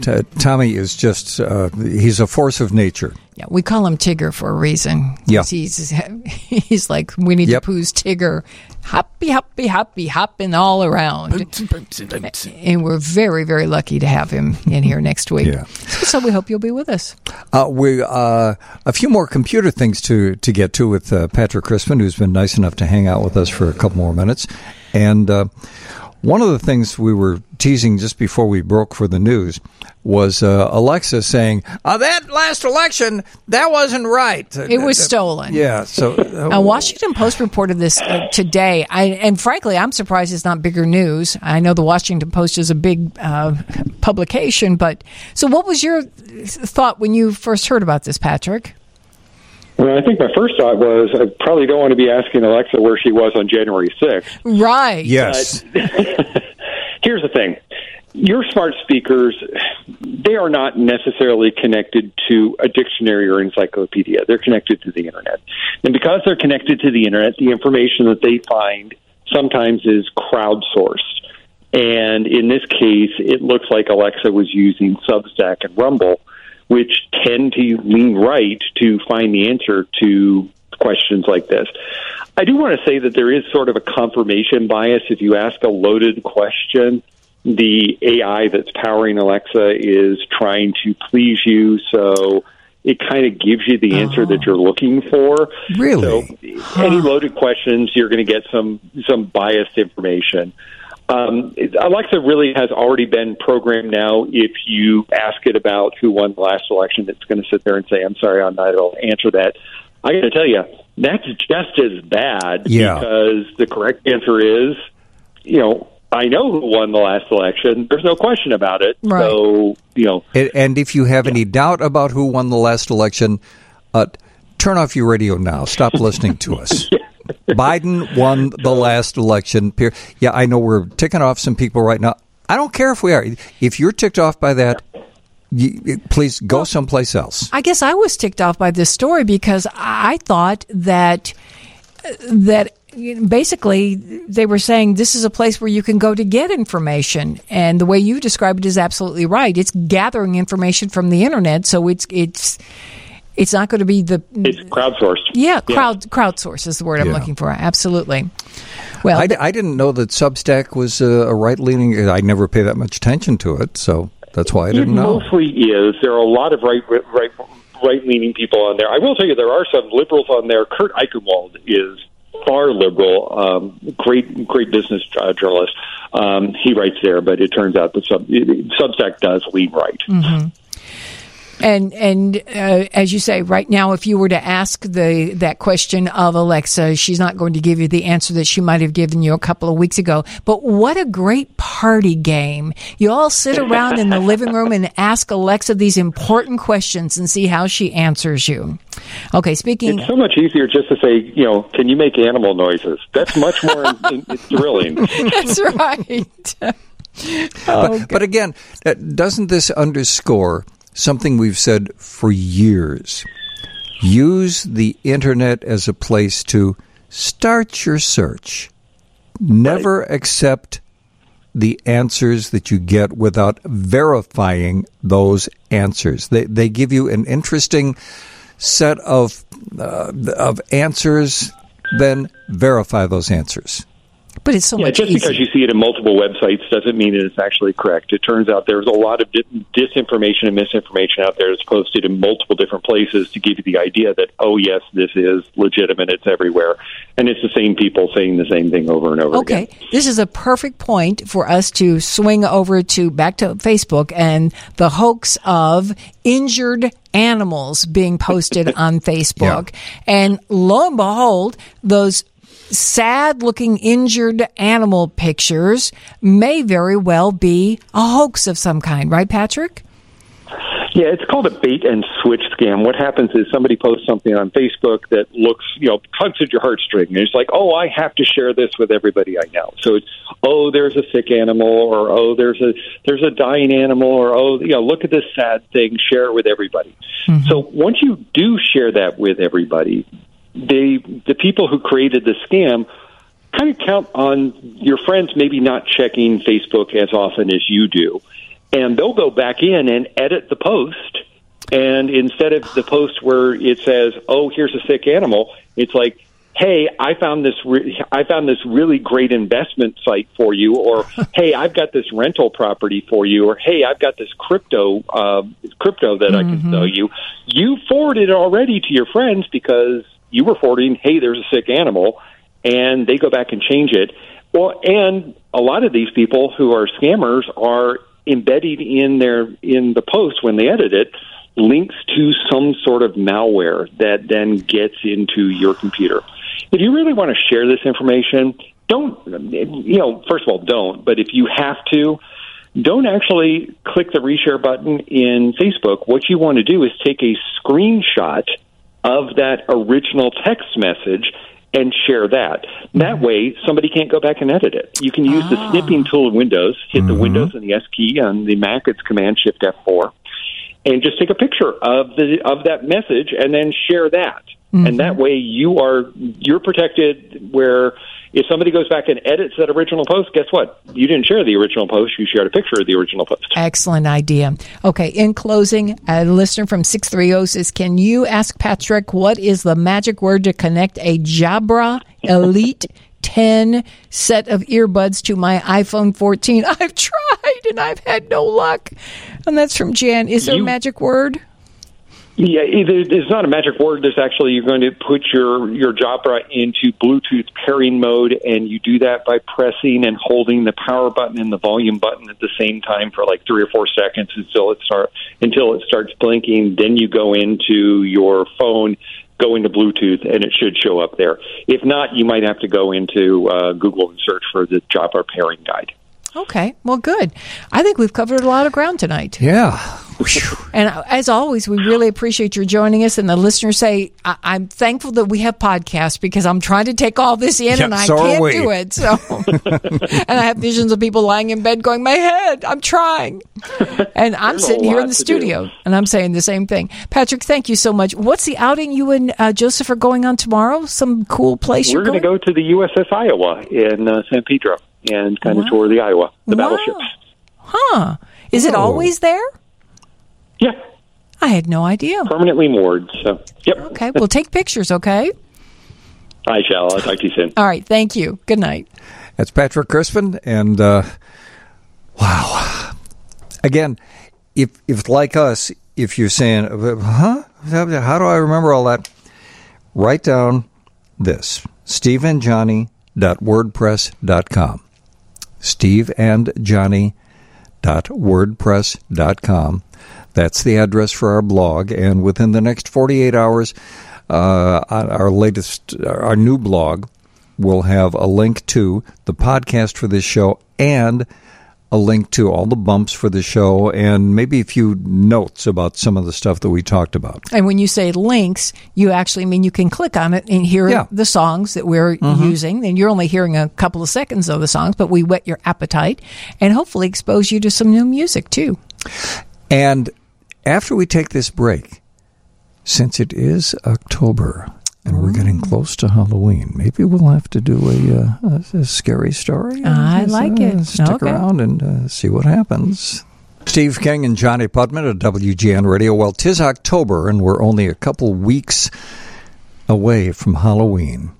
And for many years, as we got into the month of October, we would spend a little time playing a bit of a scary story. Because you like to see me scared. Because I get scared easily. Well, but now we suggest, as you listen to this, first of all, turn off the lights.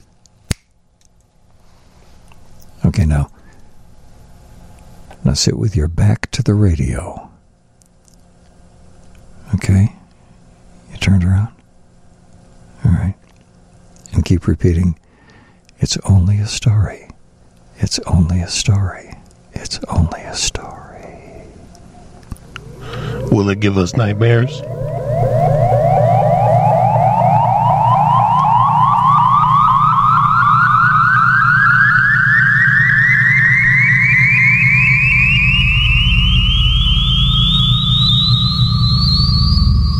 Are you one of the frightened? Have you ever imagined someone was following you, caught a glimpse of a strange face in the crowd behind you, and then that face mysteriously seems to be with you wherever you go? Sylvester Dodge had just such an experience. Walk with me a bit, and I'll tell you about Sylvester and his man in the raincoat. Sylvester Dodge was a man like you or me. He worked as a bookkeeper in a Wall Street office, and for many years he was saving for the day when he could afford his trip to Europe, away from ledgers and bank balances and adding machines. Finally, the last week of daily toil approached, and anticipation thrilled his fat little body as he boarded the Lexington Avenue local. The big vacation loomed on his horizon as the reward of a dreary lifetime. It was then that Sylvester Dodge first noticed the man in the raincoat with the curiously shaped umbrella. Something about the man made Sylvester shudder. The man's face was a deathly white, and the hands surrounding the handle of the umbrella were like great claws. The flesh of the fingers were horribly gnarled and ghastly green. Sylvester could not bear to look at him, but even in turning away, he felt the eyes of the man boring into his back like twin beams of awful light. You know the feeling, don't you? Someone who's looking at you, staring at you, eyeing you with such a terrible concentration that you want to scream or cry out, "Stop! Stop!" When the train reached the station, Sylvester rushed from his car like a man released from prison. The man in the subway had shocked him, but then again, you do meet all kinds of people in New York, don't you? And so Sylvester Dodge began the 5-block walk to his office. The sun was out, April breezes caressed the stone buildings, and people hustled along with spring steps. But Sylvester had that curious feeling that I mentioned to you. Someone was following him. He felt eyes peering at his back, could feel somebody's interest and attention focused on his rounded body hurrying through the crowd. He found himself walking faster, faster. He stopped for a streetlight, panting for air. He turned. A deathly white face in the crowd bobbed like a Halloween skeleton and vanished. Sylvester Dodge whirled and raced across the street, his coat tails flying. He stopped again, a block away from his office, and flung a backward look. There was the man in the raincoat, waving his claw-like hand in greeting, the umbrella dangling from the wrist. Something pounded in Dodge's skull. Desperately, he raced the remaining block and fell against the building wall, gasping for breath. He turned slowly, fighting for his reason, but no. There was the man with the raincoat, a scant 10 yards away, coming towards him. The ghastly face was smiling, the umbrella was outstretched, almost as if it was seeking something. Sylvester Dodge pushed out from the wall and left the protection of the building. At that precise moment, the grand piano that was being hoisted to the office on the 4th floor swung awkwardly on its pulley. The rope snapped, and its great weight crashed to the sidewalk, pinning Sylvester Dodge to his death. So you see, poor Sylvester tried to run away from his fate and dodged in the wrong direction, all because he had the silly notion that someone was following him. Well, I'll leave you here, my friend. Huh? Oh, you don't think my face is so awfully white, do you? Oh, I'm so sorry. I seem to have dropped my umbrella. Would you mind very much handing it to me? Boris Karloff. That's from an album that he recorded for Chicago's Mercury Records back in the 60s. I think about 61 or 62. Something like that. Mm-hmm. It was called Tales of the Frightened. And what a great voice. Oh, yeah. Have fun going to sleep tonight after that one. Yeah. Oh, Gabe, we have some that will, well, they'll turn you inside out. They're so scary. Over the next couple weeks, we're going to be playing some scary stories. And the show that we will do just before Halloween, the 28th, we're going to be replaying what I believe was the last interview with Chicago's ghost hunter, Richard Crowe. And we'll play him retelling the Resurrection Mary story, among other stories that I've heard that story so many times since I was a kid. Yeah. Have you ever heard Richard Crowe, the Chicago's ghost hunter, tell the story? The name sounds familiar. Yeah. I'm sure I've probably heard him speak or read something from him at some point. I just don't fully remember, but the name's familiar. We would have Richard in with us a lot of times on Halloween, and he would have come from one of his ghost tours. And he gave ghost tours of Chicago cemeteries and various places around Chicago, whether they be taverns or whatever, that were haunted. And he had a lot of things to back up the stories. Yeah.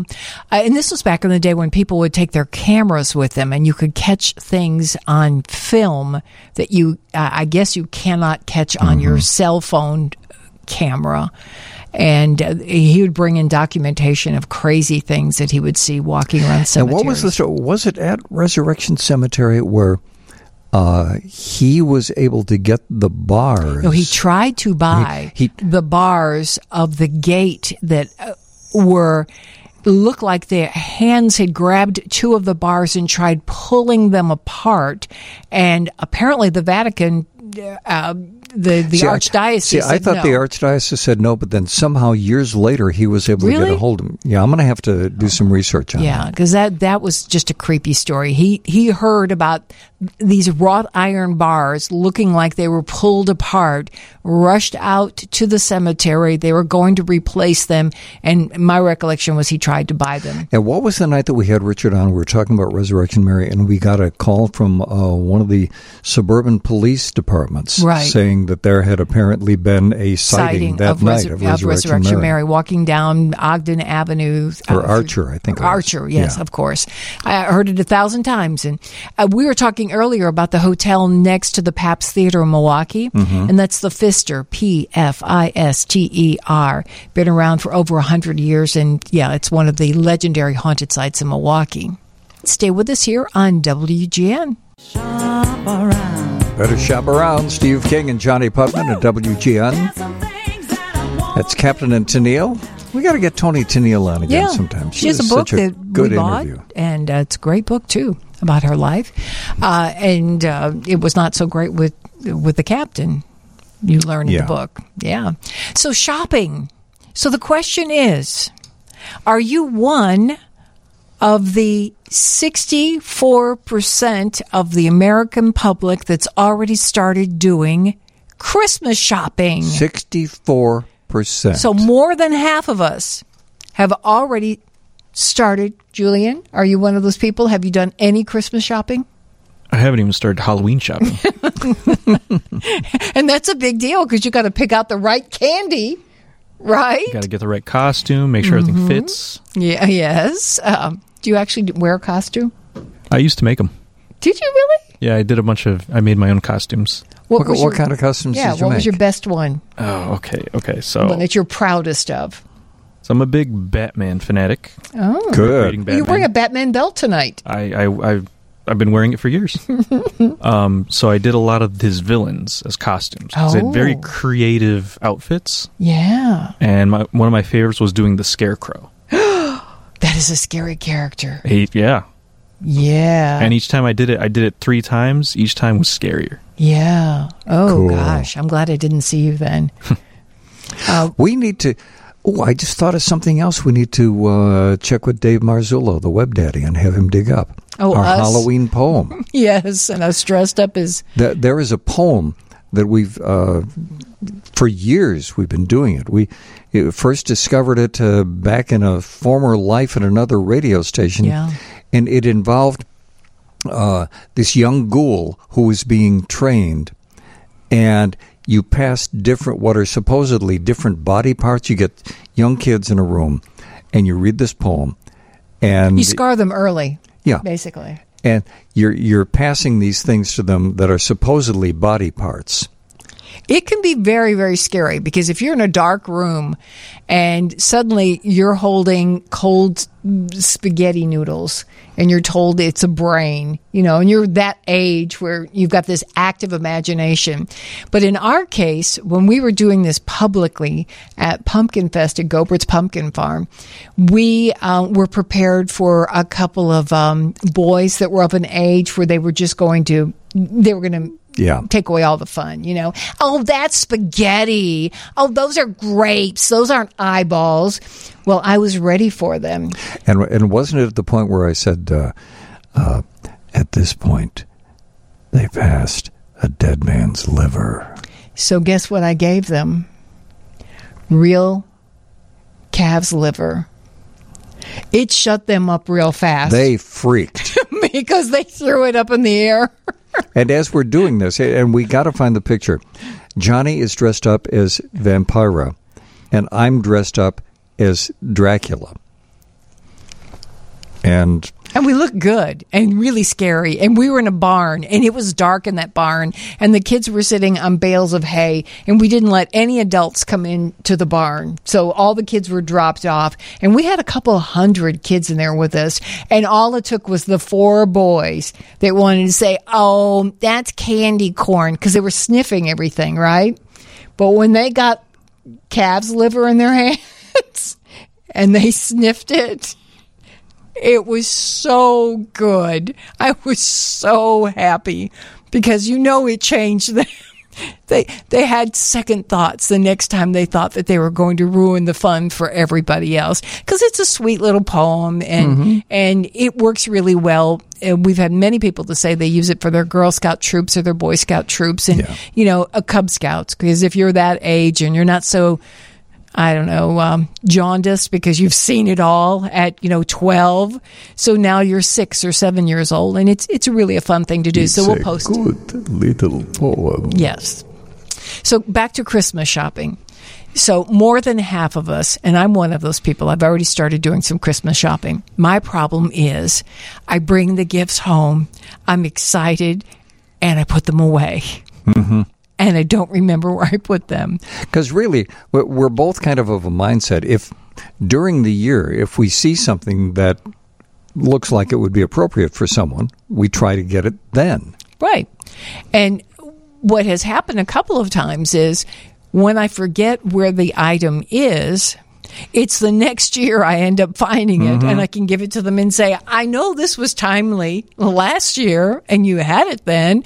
I just couldn't get my hands on it. Wasn't it about a month ago that we were out at my brother's, and we had us. We have this big box that we had to bring home because it is a Christmas present for Johnny, And it's just this big box, and we brought it. He didn't want to bring it. It barely fit in the trunk of our car. Yeah.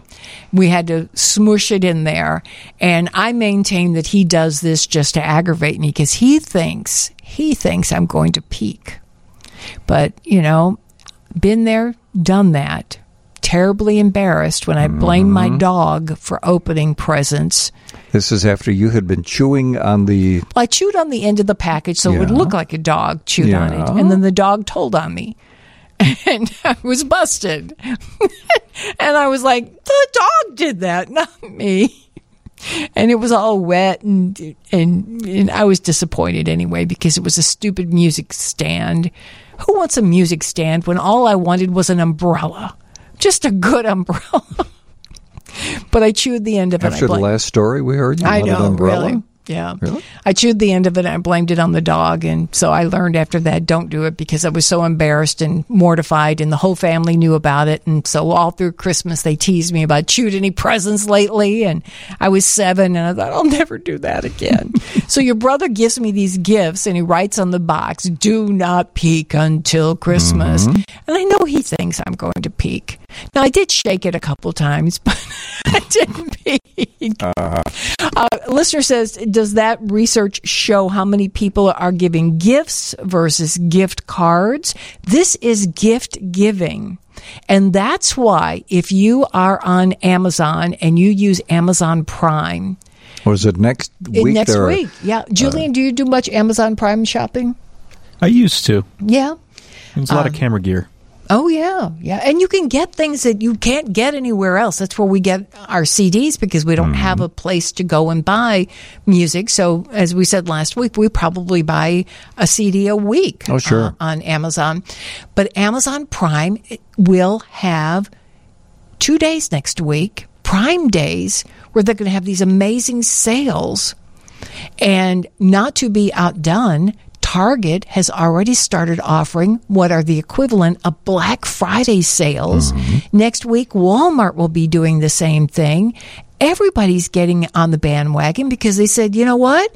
If Amazon's doing it, then people are out there shopping. And the research shows that more than half of us are already either doing it or thinking about doing Christmas shopping. Just remember where you put those items when you buy them. That's all I can say from experience. So if you've gone that route, you're not alone. 64%. Yes. And I know gift cards are really a wonderful gift idea because it gives you peace of mind that what you're giving is going to be enjoyed. I'm kind of iffy on the whole gift card thing. Yeah, it just kind of depends. Yeah, on the person. Because I still like to match the gift to the person. Yeah. Well, I have had a lot of fun giving gift cards before. I refuse to give them in an envelope. For example, if I were to give, my dad loved Cracker Barrel, so I would give him a gift card. And the first time I gave him a Cracker Barrel gift card because he could use it down in Florida, I had a box of saltine crackers and I taped this on the underside of the box and I wrapped the box up so he had no idea I was getting a gift card. And so it's kind of fun. I had given a gift card to Olive Garden because an aunt's favorite place to eat was the Olive Garden, so I got a jar of olives and I put them in a box, and inside the box was the Olive Garden gift card. So you can kind of make it a little bit more fun, a little bit more personal that way. What's that noise? What am I hearing? Already? And the lights are starting to flick. Already? Yep. That's Bob. He's driving that Zamboni, polishing the floor. And the lights are starting to flicker. Yeah, already. Oh, boy. So these short shows, we come in here with 5 pounds of programming. We're getting ready for our last call, 312-981-7200. If you would like to be our last call and win some goodies from the prize list, 312-981-7200. That number again is 312-981-7200. If you would like to be our last caller. Simple as that. We just catch up with you, find out what's going on in your world. I'll find out if you've started doing any Christmas shopping. And by being our last caller, chosen randomly, as long as you haven't won in the last 60 days, you'll get some cool prizes for wrapping up tonight's show. by being the famous last caller. So 312-981-7200 is the number to call, and we'll get to our last call after this on WGN. You don't have to go home. Yeah, you do. Yeah, you really do. But you can't stay here. No, you can't stay here. That's what Bob says as he's driving up and down the halls, cleaning the hardwood floors. He's going, nope, you can't stay here, kids. I have no choice. I have to stay here. It's true. I'm sorry. But at least Bob doesn't make you help clean the floors, does he? I hope not. No, but he does make me pick up after myself. Well, yes. He's a dad like that. Oh, boy, the show has gone by way too fast. I was looking at all the things we wanted to talk about, and we got to like a third of them. And again, I want to remind you, our show next week is going to be a little unusual. We think it will start about 9:30, and the first roughly 2 hours, from 9:30 to 11 or 11:30, will be some of the best of stuff from our vault. And then around 11 or 11:30, we're going to come from Johnny's reunion. And as a listener said, congratulations on your 10th reunion. That's my new favorite human being. Yeah. Yeah. Mm-hmm. And then when we get in here, Tommy Emmanuel is going to be coming over here after his performance next week at the Park West, which I think is almost sold out. There may be a few tickets. And if you've never seen Tommy, go see Tommy. He is the best you will ever see. And he likes the Park West. He likes the acoustics in there. We've introduced them several times. Yeah. The first time he ever played the Park West, we introduced him there. But after that show, he's going to bring his guitar and his own bad self and come on over here and hang out with us and pick and sing a little bit with us. So we're really looking forward to that. He's going to give us a shot of adrenaline like you've never experienced through the radio, because he's still keyed up after he does a couple-hour show. That's the reality of it. And he said, I just love coming in and doing radio, and so that's why we're lucky he's here on a Saturday. Then he goes up to Milwaukee for the Pabst Theater on Sunday. Okay, time for our last call, and it's my turn. Yeah, I picked last week, so you get to pick this week? I'm going to go with, let's go with 3, because I believe that is Joe. Hey, Joe. Joe. Hello, Joe. Yo, Joe. Another guy named Joe. What? It's a guy named Joe in Echo. You're a little scary, Joe. Oh, this is not Joe. This is the daddy man. This is the daddy man. My name ain't Joe. Just another guy named Joe. No, I'm the daddy man, top flight security. I'm at work. Wow. That's a little spooky. Yeah, I used to be Joe back in high school. I called everybody Joe back in the day when I went to Tilden, and I don't know where I got off on that kick. I was young then, but I'm old now. So, are you in the basement, Daddy? Are you? I feel like I should talk to you like this, Joe. Would we have a better conversation this way? No, I'm in my office now. I was out in that hallway, that corridor, and it sounds like what my other people say, like a vacuum or in a meat locker or something. No, but I'm in my office sitting down now. All right. Okay. Because that was kind of spooky. I thought maybe you were trying to scare me a little bit, doing a ghostly voice. That's what I thought. So, what do you do when you're in that office? Well, what do you do for a living? You know, I'm a top flight security man, so at the water department. You know, just chilling out. That's what you were saying. Okay. Mm-hmm. Is that here in Chicago? Yes. Mm-hmm. Okay. Are you off on Saturdays? Are you back in the hall now? Is that why we're hearing reverb? Oh, no, there's no reverb. No, I'm in my office right now. No, Joe, you're in heavy echo right now. I swear, you're like talking to us from the other side, like you're, you know.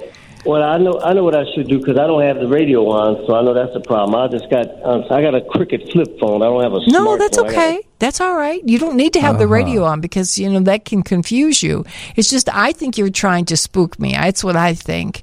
Because I know what I'm going to do. I'm going to go back. I always use my speaker attachment, but I'm going to go back to the regular one. Okay, let's see if it works. Let's see if it makes sense. Go back to the regular one, Joe.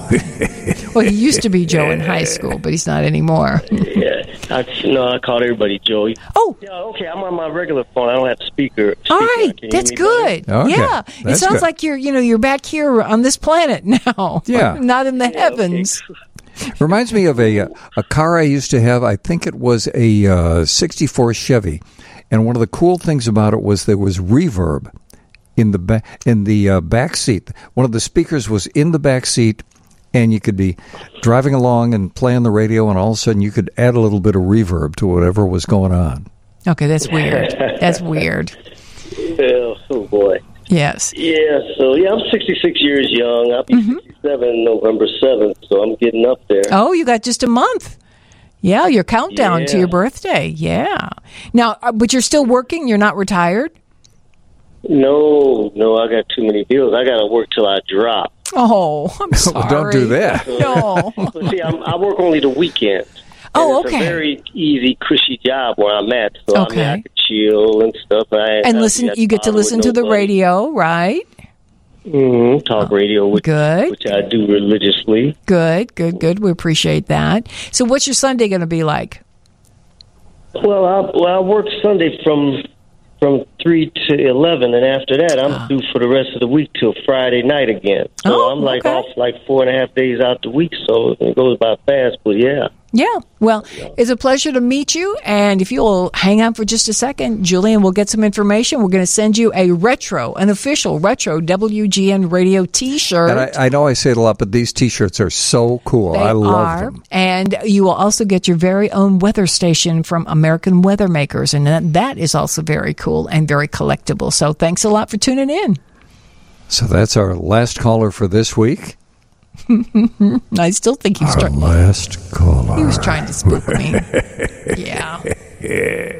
So be here next week. I will have tales from the high school reunion to share with you. And I'm going to be leaving the reunion. I suspect at our age, everybody's going to be wrapping up around 10:30. So I'm good with leaving and skedaddling down here to the radio station, especially because we get to spend some time with the one and only Tommy Emmanuel when we get in here. And again, a reminder that we will have all of somebody was asking, well, I can't remember all this stuff. Where do I find it? We will post it on our blog. There will be a link to the podcast, a link to all the bumps we used, maybe a few notes about some things. Right. So subscribe. Roughly within the next 48 hours, it'll be up And there. if you subscribe, we're not going to sell that information, do anything. You just find out when we put up a post. It's simple as that. I think we're just about out of words. I know. So thank you for hanging out with us. Thank you, Julian. Thanks to everybody else who is... to Ron and Gabe and to Bob, the keeper of the big plug. And hopefully we'll see you next week.